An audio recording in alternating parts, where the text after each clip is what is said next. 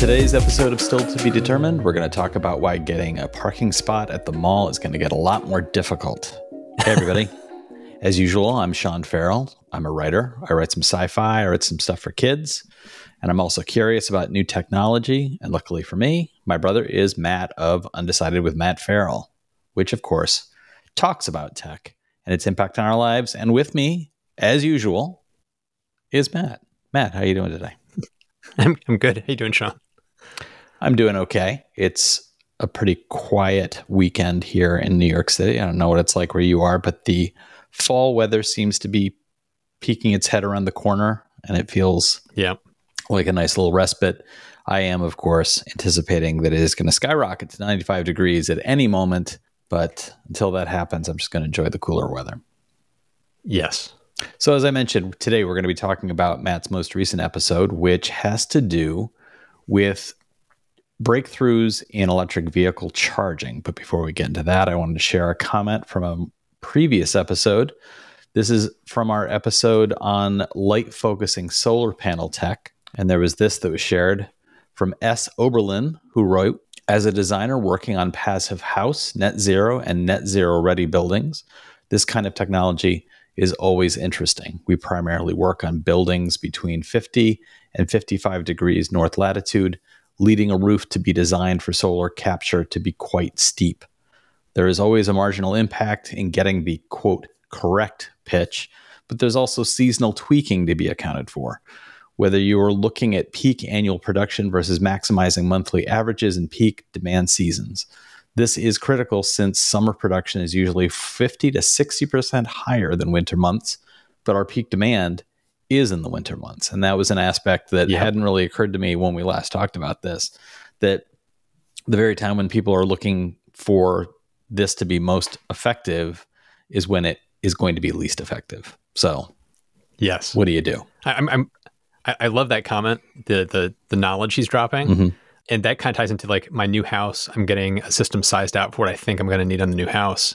And in the discussions with the installer, I was like, could you give me a breakdown of what you're anticipating month to month? And I gave him my anticipations of what I was going to get month to month because I was crunching my own numbers. And he said, you're very close to what it actually is. And it's amazing to get even remotely close to what I need in the middle of winter. The amount of energy I'd be producing in the middle of July is like twice as much as I'm going to possibly need. So it's like I'm way overproducing in the middle of July just so that and that'll be going back to the won't grid. even meet. The way your system is set up, that'll be going into the grid. Yes. So it's going to go into a battery storage, and then whatever can't go into the battery will go into the grid. And in the middle of winter, it's like I'm trying to get about 1,000 kilowatt hours per month, 1,000 to 1,200. And at best, in the middle, like December and January, I'm going to get something like in one of the months, he's anticipating like 650 kilowatt hours, and the next month is like 400. Right. But then in July, I'm going to be doing like 2,200 kilowatt hours. Right. It's like... God. So you could just leave lights on 24 hours a day and not even worry about it. It's exactly. Yeah. But when I need it the most, which is in the dead of winter, not going to happen. No go. So just like this is off the track of our normal routine for this program where we stay to the newest episode for the most part. But I am curious. I imagine that large scale energy producers would be looking at long-term storage that would allow for, we're maximizing our energy production from solar during these summer months and looking at ways, how do we store this, capture this, and store it to be able to slowly release it during the winter months when it's going to be more needed. Mm-hmm. So what could... You think so? Yeah, I hope so. I hope so. I hope that's what these... For the most part, the answer is no. I would hope that that's what they're looking at.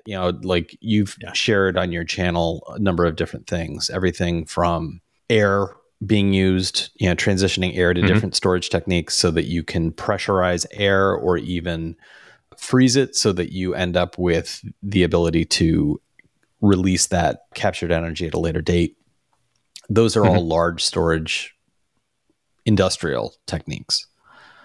Is there anything you could do in your home that would store some of this other than, I mean, obviously you could fill a garage or a warehouse with batteries and just store your own energy over time in a ridiculous way.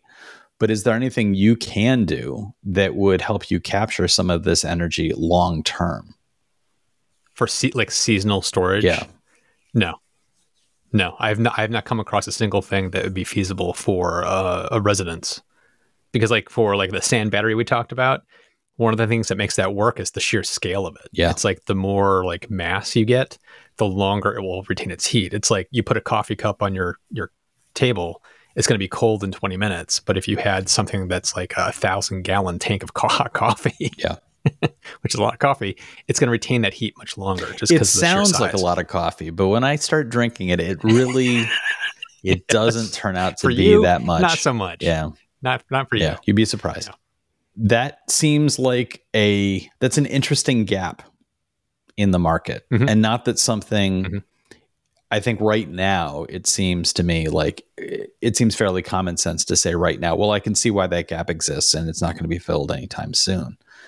But I am curious about what it might look like 50 years from now for home energy storage that might include that kind of seasonal storing. What might fill that gap? And it might be something as simple as just like batteries. I mean, it could be something as simple as, tech that we currently see, but just made more efficient and long term. But I am wondering about other options and maybe even community options, maybe neighborhoods linked up to a central storage that might be that kind of seasonal. The one thing that's a controversial answer would be hydrogen, that some people will shout out, because hydrogen, you can create it in the summer with the excess that you don't need, and you could store it for months and months and months until you need it in the middle of winter. So you could use hydrogen energy storage as a technique for something like this. But then again, people freak out because hydrogen is extremely flammable. Right. So that people would be concerned about that. It's like, what's your address? Well, I live right down here in the Hindenburg. It's next to that radio tower. You just look for that and I'll send up a flare. Yep. So Matt's most recent episode that we're going to chat about today in detail is why wireless charging may be the future of EVs. This episode released on September 20th, 2022. Matt, I can't believe we're already in fall. I can't believe we're in the last part of 2022. And also that we're almost a quarter of the way through this century. Like, what is happening? How did we get here? I don't know. Yeah. In short, I'm your host and I have no idea what's going on. But this episode there was a little bit of a firestorm of debate around this video. Yep. Certain number of people who were just calling BS and stomping out the door and saying like, well, that's it for this channel. I'm never coming back here because this guy's throwing up numbers that just don't add up. And I've known you for a while now. Yep. You don't strike me just a little while. You don't strike me in general as somebody who just throws out made up numbers or anything like that. Nope. So I wanted to talk to you about some of the comments in defense of your channel, in defense of this video in particular. There was this from John Public Profile, who wrote, "To those that call BS, the International Standards Organization does not tend to go through the years-long process of creating a new standard for something that is 100% BS. There are various companies, universities, and organizations that have been researching, refining, and testing this. I've been watching TV programs and YouTube videos on this for years, such as those by Fully Charged Show. This is not a sudden and unproven vaporware product by some fly-by-night business."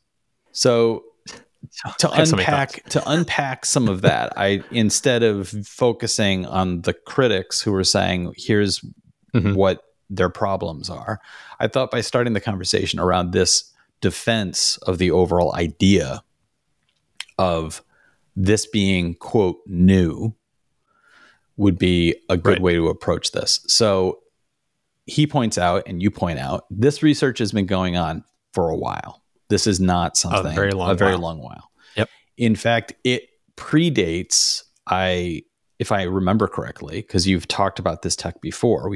This is actually, if I remember correctly, this is like one of the very first things we discussed on this channel. Yes, it way is. back when this channel started. So And I would invite people to go back and take a look at that, except for the fact I'm usually embarrassed by things that are that old that involve me. Yes. So don't go back and look at that. But one of the things, if I recall, was this is the use of a scientific understanding that predates electric vehicles. This is not. Oh yeah. This is not something that somebody was like, it'd be great for electric vehicles. Let's figure out if there's a way to do a thing that could be wireless. This kind of wireless interaction between the charging plate and the receptor is an understood and long existing tech. It just kind of sat on the shelf, not really being used until the past couple decades. Like we have Qi charging, which is kind of a part of this for your phone.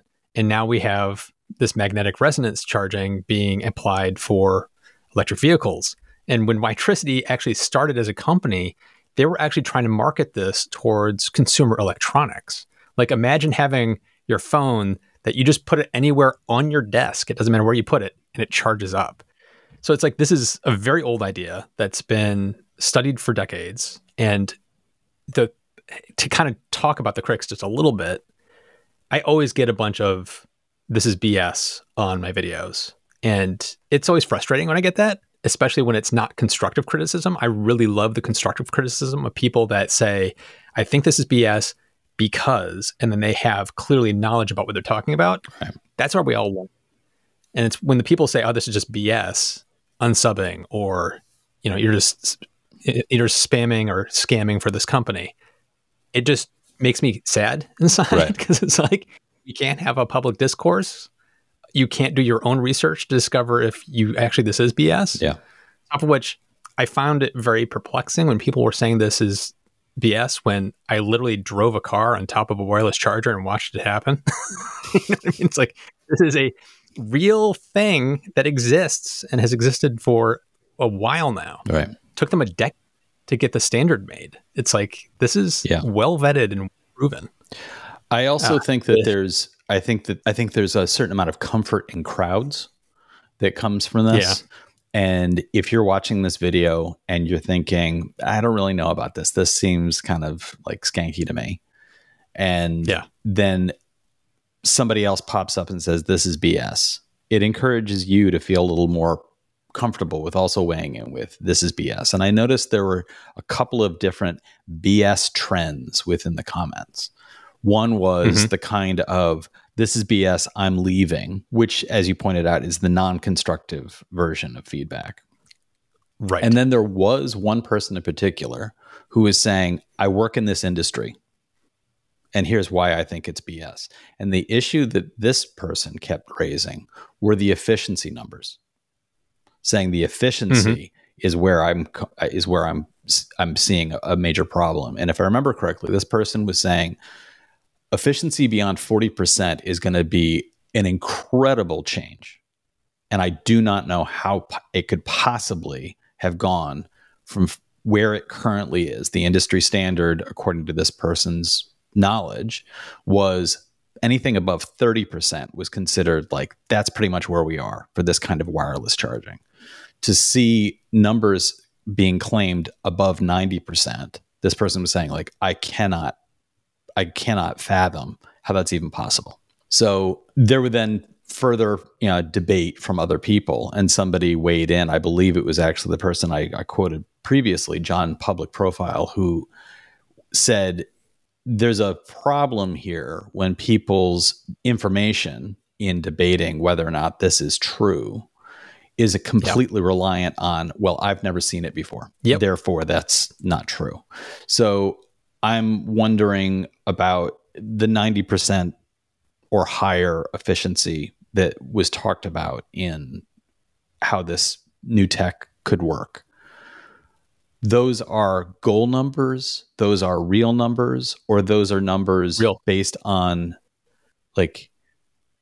and how, they're real. And those are lab numbers. These are not things that are in, like, we don't have charging stations that you can just go try this out on your own yet. Not in the United States. Yeah. They do exist in other areas of the world, like in Korea and stuff like that. So they do exist. They're out there. They're just not really here in the United States that much yet. But these aren't theoretical numbers that are from a lab. These are just real numbers. It's like when I asked, Alex, he was talking about round trip, like when you're talking about like the electricity coming in from the grid, going through the inverters, going into the magnetic resonance and coming into the car and going through the conversion inside the car, it's about 92% efficient. That's not him saying this is theoretically 92% efficient. This is 92% efficient. So it's a statement of fact. Right. And it's for me, this is always the constant struggle I have with my videos is some of the stuff I'm talking about is new stuff we haven't seen before, but it's similar to something that we do know. Like we know, Qi charging on your phone, and we know it's not crazy efficient, and we know it's somewhat slower, and it kind of wastes a lot of energy through heat. We know that from our experience. It's the same thing with people saying, oh, well, my iPhone battery is dead after about 1.5 years and I have to replace it. And EV, you're going to have to replace the battery pack in 1.5 years. It's like, it doesn't work that way. Right. You can't apply your experience with a phone battery to your electric vehicle. You can't take what you know about Qi charging or your charging of like a toothbrush that you put on a little induction charger. You can't take that and apply it to this. It's a different kind of arm of the technology and behaves in a different way. Mm-hmm. And that's where I think a lot of people are kind of losing sight of what's happening. They're taking what they think they know and applying it to this and calling it bullshit. Right. And it's frustrating. It's really frustrating because you can't have a constructive conversation when people kind of lose that sight. But I understand where it's coming from. I totally get where it's coming from. Right. It feels a little bit like this butts into one of the issues around science that we're seeing across the board in our daily lives, which is science has reached a stage where it requires a certain amount of faith from the public. And it feels like we're in strange territory when appeals to reason require the same kind of leap that a religion would for most people, that we don't have. I couldn't tell you how these coils work. So I have to go in and the science guy has to say, here are my numbers. Here's what it can do. And part of me has to say, well, until I can actually live that myself, I have to kind of take it on faith. And it seems like that gap is very hard to accept for some people. That uncertainty. And we're seeing that in our daily lives across the board. We've been going through a pandemic where the idea of what science even is was part of the debate around how to respond to illness. So in a certain way, as you said, the daily life, the daily lived experience of individuals and saying like, well, I've charged my phone. I know how batteries work. Yep. There's that lack of sense of how different a sense of scale is, how different the underlying technology may even be. I remember conversations you and I had with our grandmother around how a wireless phone would be a benefit to her. Yep. Not a cell phone, just a cordless phone. And there was no conversation that was going to work until we literally took her to the store and simply bought her a phone, plugged it in her home, handed it to her, and she heard the dial tone and she was like, okay, now I get it. It's a thing I can hold. And it feels very much like some of this stuff, we may never end up with charging stations like this because there may be a different breakthrough or a different something in the infrastructure may change. Charging stations may be built in a way or a breakthrough in fast charging that may make this need completely moot. But the fact that the scientists behind it are saying, here's what we can do is running headlong into, but I have 5 senses and I know how the world works and I don't believe this. So it's human nature. Yeah. It's human nature. And I would say skepticism is good, but you have to have a healthy amount of skepticism. And it's when you take it to the extreme. And Theranos was a big scam, so everything's a scam and everything's BS. Yeah. That's where it's getting into an unhealthy territory. So I think we all, no matter where you fall on what you think about this tech, I think we all have to kind of challenge our own beliefs and make sure that we're not putting ourselves too squarely into one box of this is going to be the best thing ever, or this is all BS. We have to challenge our thinking on this. Yeah. There was also in the comments a lot of discussion around the positive aspects of what this could mean for people moving forward. I liked this comment from Leo Salmonen, who wrote, "To me, the most interesting application of this is autonomous charging.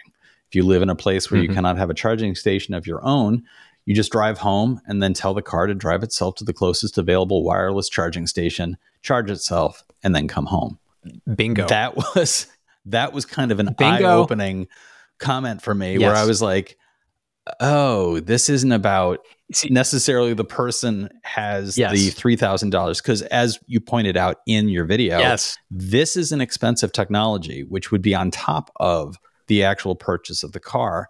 Then seeing Leo's comment, like, oh, what if people's cars simply drove themselves in the middle of the night to charging stations to charge up and charged up, so that you went to bed and you only had a quarter battery, but you woke up and had a full battery.